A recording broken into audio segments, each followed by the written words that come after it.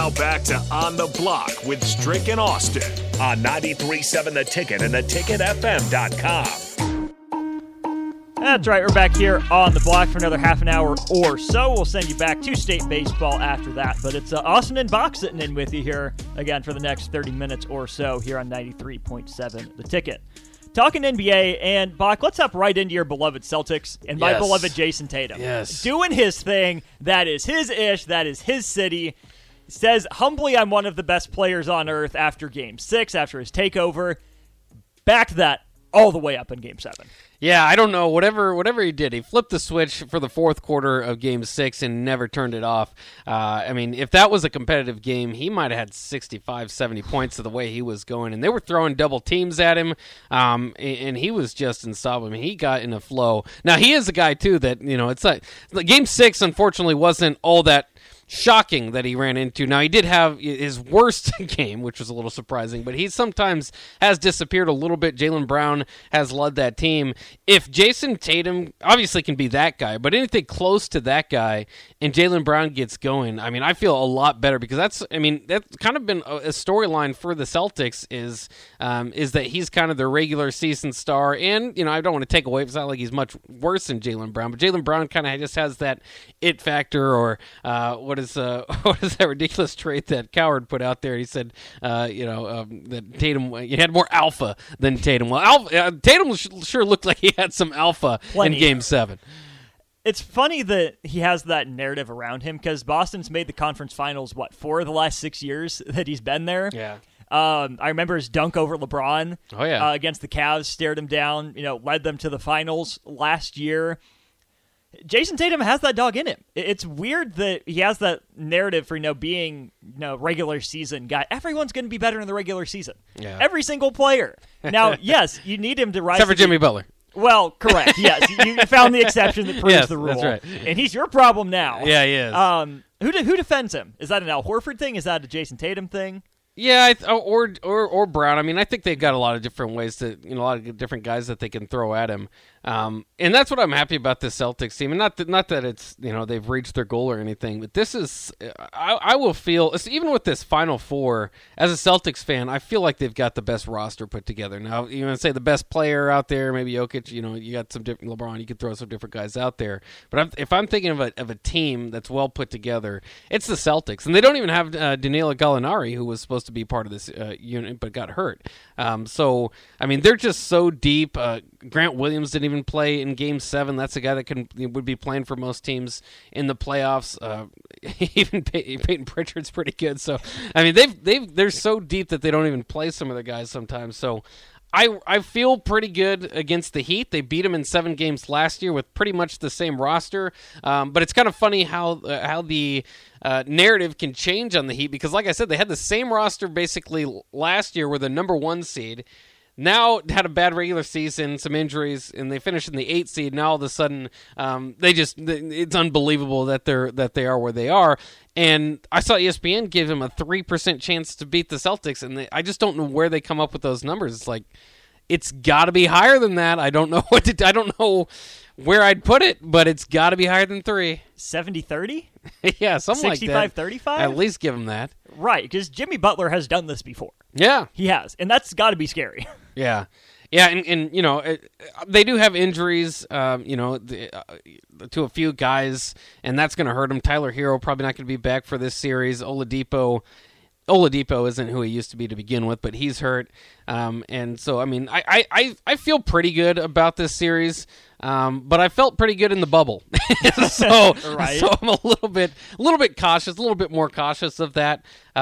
But it's intriguing, and that's part of the story too. Is that both these semifinals, the Western Conference, Eastern Conference Finals, are the same as the bubble, which got an asterisk, and it's called the Mickey Mouse Championship and all that. And now I think 3 years later, this proves that because the rosters have been tinkered with a little bit, but the stars are the same players on the same teams. But you can still call it a Mickey Mouse Championship because the Lakers won it. Yeah. And you have to discredit everything the Lakers do. Well, right? I don't mind that, yeah. But if I don't know how to feel because I kind of, in one way, I don't want the Lakers, I just don't want the Lakers to win, and I don't want them to get an 18th championship. But in another way, if it's Lakers-Celtics for the 18th championship, which for people who aren't NBA historians, that they're tied currently right now with the most championships in NBA history with 17. To put that online in the finals, along with the Bird Magic, all the Lakers Celtics stuff that you already have, the beat LA chants, the parquet floors, it's just. It would be incredible, and I kind of hope that happens. Though I know a lot of we're in the Midwest, and the Denver Nuggets have pretty much taken almost anybody who doesn't have a hardcore commitment to a team or is a players guy has gravitated. Now the Midwest is filled with Nuggets fans. All of a sudden, yes, which is fine. I mean, like you said, there's not a lot going on in Midwest basketball. It's hard to root for draft picks, aka the Thunder. Yeah, that's right. The Wolves have been just sad for so long, yes. So I can't blame people for grasping onto the Nuggets. Will the league, though? That's the question. Is Denver, is Nikola Jokic good enough to overcome the league's, I am sure, internal desire to get Lakers Celtics for number 18? Because we've seen shenanigans as it comes to the Lakers before. Oh yeah. I mean, it's hard to say. I mean, I'm not a big conspiracy theorist for the NBA, but like you said, the Kings from 2002 definitely deserved to be in the finals. So I mean, we have seen it before. I think that you're in for a good series, and I know a lot of people too. Are maybe it's just the Lakers logo or the LeBron James factor are very bought in and think the Lakers are just going to, definitely going to be a lock there. I think Denver's got to be the favorites going into that series. Now, I like the Lakers, the groove they've been on. They've put on a good team, but there's only so many times that I want, the Lonnie Walker story is great. But you don't want to be relying on Lonnie Walker, for these big series. So we'll see. I mean, Austin Reeves. I mean, they've got a good supporting cast around him, a better supporting cast probably than Jokic does. But that guy is should be 3-time MVP for a reason. And Jamal Murray hasn't been quite to what you would expect him to be, or back to where you'd want him to be. But if he can turn it on, I mean that guy. I mean.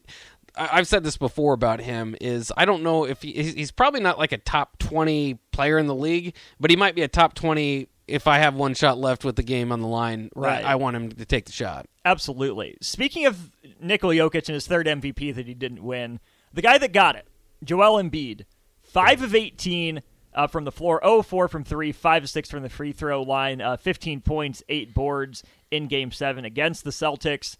Not a good stat line for the MVP. Doubled down on his bad stat line by saying basketball's a 5-on-5 game. Me and James can't do it ourselves. Oh, by the way, James Harden, 3 of 11 from the floor, 1 of 5 from 3 for 9 points. He had 6 rebounds and 7 assists.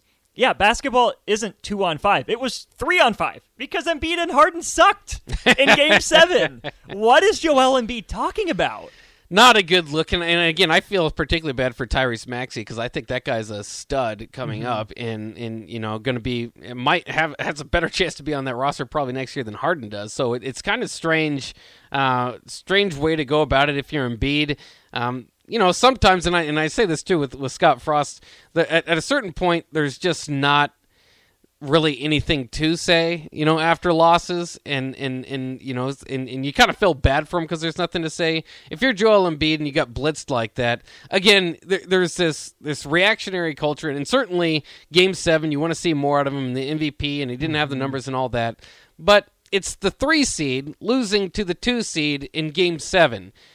That's kind of about what's supposed to happen, So it's not like, I know we have to do this where we have to paint, 76ers, failed year. What are they going to do? Change all this, change all that. And there are some things that I would tinker with. I don't think they have a roster necessarily, and he's right. I mean, I don't think they're deep enough to have a roster that's going to be there. And I still kind of go back to Jimmy Butler laughing at them choosing to keep Tobias Harris over him.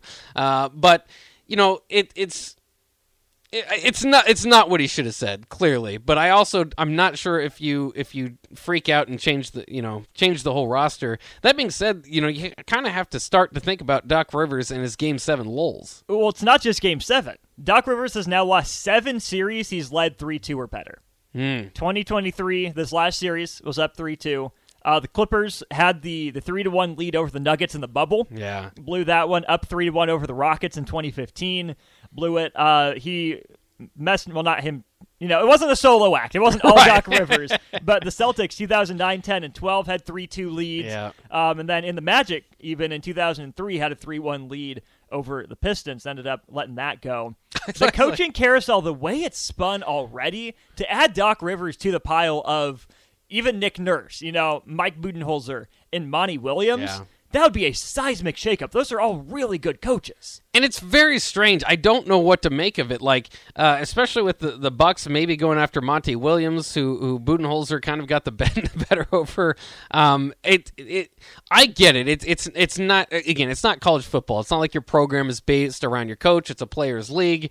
And more than anything, you just need maybe a new voice in there, some sort of different type of motivation. Maybe it's getting kind of old or whatever. The message is not being felt there anymore. So I get all that. But I mean, these are a lot of just proven guys in the league that I always kind of think if you release your coach and he's the hot name on the market, maybe you should think twice about releasing your coach or at least have. I mean, this is one of those situations where, like, you better have a plan. You better not just kind of go out there and wing it. We'll find somebody, and then end up with, giving somebody a shot that, I don't know, go find Steve Nash or something. Phoenix, of course, with that opening, Steve Nash would be absolutely hilarious to reunite him and Kevin Durant. Heck, if Philly lets James Harden go and they sign him in Phoenix, sign me up for that. That'd be hilarious. But he's not the target for the Suns right now. That's Tyronn Lue. Is that a step up for Tyronn Lue to go from the Clippers to Phoenix? Would he ever consider it? Should he do it? If I'm him, I might, just because the Clippers thing has not worked out. They've never have the health. And, getting the chance to have KD, that would be something that would be kind of hard to pass over. So I would consider it. But, Phoenix was kind of banged up in their final game, too. So, I don't know. They've got a roster, and many people have said this, but they maybe have given up too much of their roster for Kevin Durant. Sure, they got the star, but then they didn't have the supporting pieces. So, I think my eyes are maybe more on the GM of the Suns to try to put that thing together. And if I'm Tyronn Lue, if I can work with the GM, kind of get the guys that you want in there, then maybe. But the Clippers have had such a good rosters.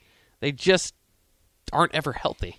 That's the thing. That's the issue, because you go from a team with a lot of depth. The Clippers had a solid 7, 8, 9, 10 man rotation this year, to the Suns, who had essentially their starting 5, maybe even just a starting 4, depending on how you count DeAndre Ayton, right. From game to game. So it's not like the star power is going to be better in Phoenix than it is in LA, because you have Kawhi and Paul George. I think Steve Ballmer is a good owner. We don't know what Matt Ishbia is. He's the one that pushed for that Durant trade. He's the one that pushed Monty Williams out. So if he's going to do that stuff and you don't give your GM the opportunity to make those decisions, that would worry me, making that leap if I'm Tyronn Lue. Yeah. I don't know if I would do it. But at the same time, frustration's got to be mounting. If you didn't kind of pay attention to, he lost a lot of family members this last. It was just kind of a tough year for Tyronn Lue. Maybe he feels like a new place, kind of just a new look for him might be there. But at the same time too, if you're Tyronn Lue, if you're competitive, you also might be thinking like, I want to see this thing, and year after year it can be disappointing to not be able to get those two guys, Paul George and Kawhi, on the court at the same time for the playoffs. But it's not like it's just a 1 year. I hope this kind of works out. Now you've had 3 years of, and it'll be their 4th year maybe of build up to finally see it happen. And I don't know if I certainly have doubts that it would happen. But at some point, if I'm Tyronn Lue, if I put all that work in, I want to see what the payoff would be if you got there. Absolutely. I'm with you on that. We'll step aside one more time here. Wrap up on the block before we send you out to State Baseball next.